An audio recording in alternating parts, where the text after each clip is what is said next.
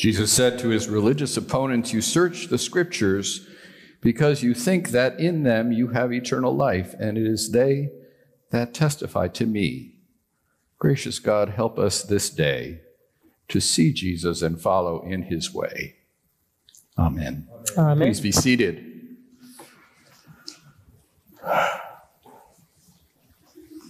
So some years ago, I met with a young couple for premarital counseling. It's something we do. The groom was a son of a very active church leader. The bride grew up outside the church, and as I found out, she was a committed atheist. She was vigorous about that, but had graciously agreed to the Episcopal service because she knew it meant a lot to her in-laws. I didn't quite know what to do about all this, but I admired that in her. And I liked this couple, and I enjoyed lively conversation, even though I sensed that the bride was doing her level best to convince me that my decision to become a priest was kind of a mistake. I appreciated her ardor, preferring it to the tepid relationship to faith that I had experienced with some couples. She really pushed the envelope, seeing how much God language could be removed from the service. Not much, I told her. At our last session, they gave me a present. It was a book entitled "The Bible Tells Me So." The subtitle of the book, "The Uses and Abuses of Scripture."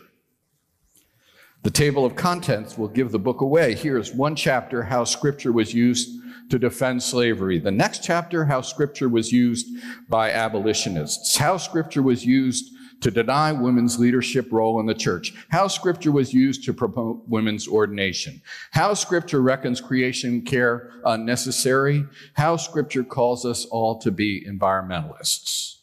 You get the point. And then on the cover, there's a quote from Shakespeare. "Even the devil can quote Scripture," which I think the Bard of Avon swiped from the gospel you just heard. I sensed that behind the gift was a hope that I might decide that the Bible could not be taken seriously. I wonder if you have ever run into that temptation. It had actually the opposite effect for me. It made me think about how to steward Scripture and how to read it. Even more to the point, how to apply it. I recognize for sure the ways that Scripture and religion have been both used and abused, how wars have been based on religion. I recognize how religious leaders disappoint, how they exclude and injure people, how our nation divides along religious lines. It made me wonder how to move forward in the journey of faith. We might be tempted to give up on organized religion or disorganized religion in the case of the Episcopal Church, to call it a day, to join the nuns, those who with no religious affiliation, or to join the duns, those who've had it. I believe that there's another way, which is maybe why we're all here. As we think about how to live faithfully in the world, take a look at the way Jesus used Scripture, the way he interpreted it. In the Sermon on the Mount, Jesus noted laws that said you should not do dastardly things like murder or adultery, other bad stuff. Then he said, "But I say to you, you're as guilty of those things if your heart is dismissive or covetous of others. You're as guilty as if you'd done those things." For Jesus, faithfulness moving forward in the journey was a matter of where your heart is. Jesus knew all too well that the law absolutely forbade work on the Sabbath, yet he went out of his way to heal on the Sabbath, to do that work, making the in-your-face point to religious leaders that compassion trumped religious rules. It was a matter of the heart. Today's gospel, we read that after Jesus' baptism, the Spirit led him to the wilderness to be tested by the devil in a series of temptations. Lots of scripture gets thrown around. Jesus knows his Bible. So does the devil. And that encounter is where we begin this season of Lent each year with the implicit question of what actually is going to guide us, what is going to guide you, what is going to guide me as we move forward in a world where religion is both used and abused, and where we are assaulted by manifold temptations, as Right One Language puts it. These tests in the desert get Jesus ready for the fact that he got in the most trouble in his life, not with outsiders, infidels, scoundrels, pagans, atheists. His biggest trouble was with really religious folks, faithful churchgoers and clergy of his day. In the desert, Jesus' tests were not about lust or greed, or Jesus' tests were not about lust or greed or murder or other notorious sins. They were tests about good things, addressing hunger, trust in God, what we worship.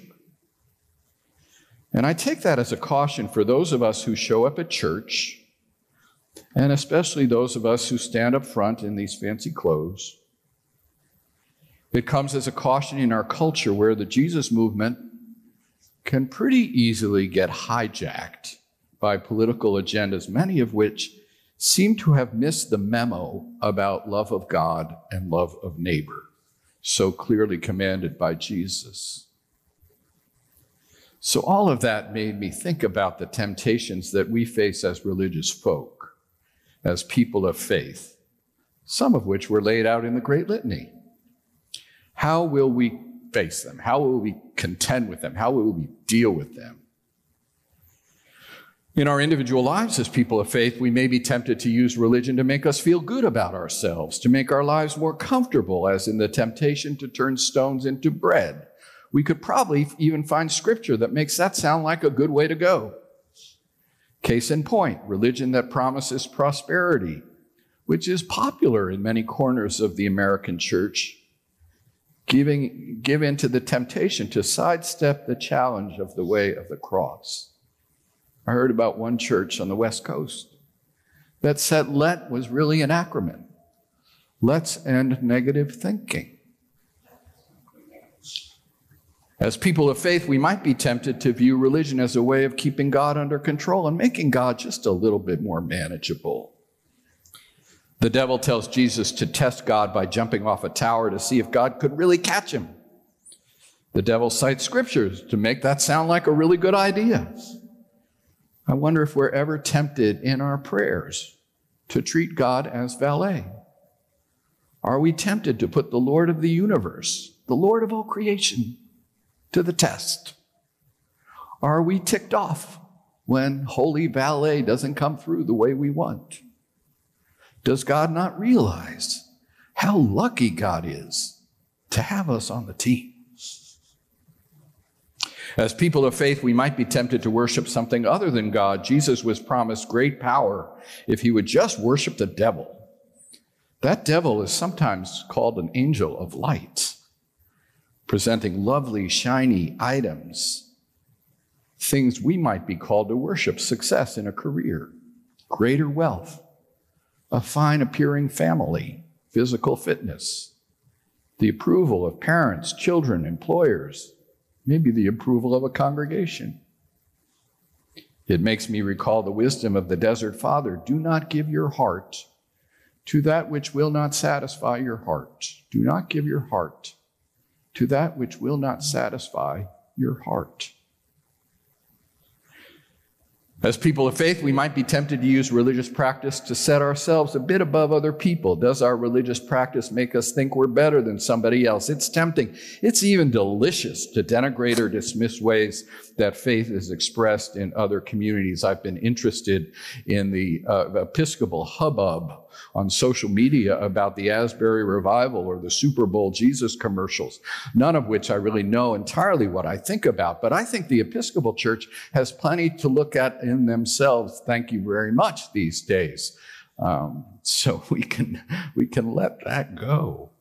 Maybe we're tempted to withhold forgiveness or to idolize those cherished resentments that in some perverse way seem to elevate ourselves, which actually imply that we have a higher standard for forgiveness than God.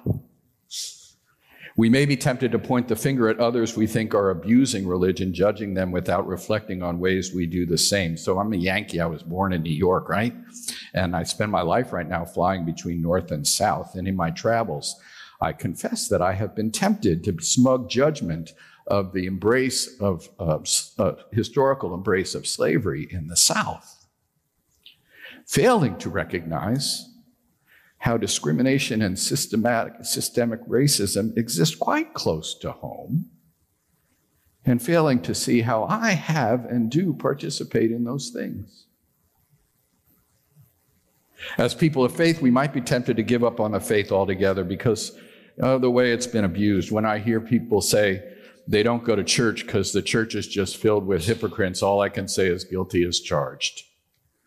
Confessing that, admitting that, good thing to do in Lent. Here we are, trying to move forward faithfully in the world. So are there guiding principles to help us do that? That might be a good question to ask this Lent. On Ash Wednesday, we heard some of Jesus' teaching about practice of religion, and he sums it up by saying, where your treasure is, there will your heart be also.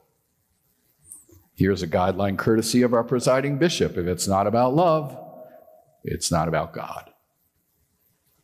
So as we begin Lent, this season of self-examination, as we recognize how religion can totally mess things up, join me in asking, where am I giving my heart? Repentance is at the heart of this season, a call to change direction as needed. And that, among other things, calls for the humility as we think about our own religious practice, because clearly, newsflash, we don't always get it right.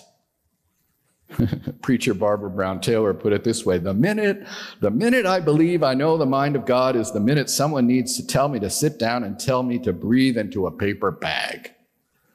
Or this from Annie Lamott: you can safely assume you've created God in your own image when it turns out that God hates all the same people you do. Or this from Snoopy, who typed out a book on theology atop his doghouse. The title of this book, which he thought was a very good title, the title of the book, has it ever occurred to you that you might be wrong? With humble stance as baseline as we think about our own religious practice, a bit more wisdom for Barbara Brown Taylor. She said, the only clear line I draw these days is this: when my religion tries to come between me and my neighbor, I will choose my neighbor. Jesus never commanded me to love my religion. It's all a matter of where we give our hearts. So take that as a Lenten question to explore. Where are you giving your heart? Temptations, manifold temptations surround us. We often may give our hearts to that which will not satisfy our heart. Thanks be to God that amidst all those tests, we follow a Lord who went through them, who is with us now, guiding us in the way of love. As you and I face manifold temptations and wonder which way to go in our own version of wilderness, may we choose the way of the cross, which is the way of Jesus, which is the way of love, which, as we'll find out on Easter, is the way of life. Amen. Amen.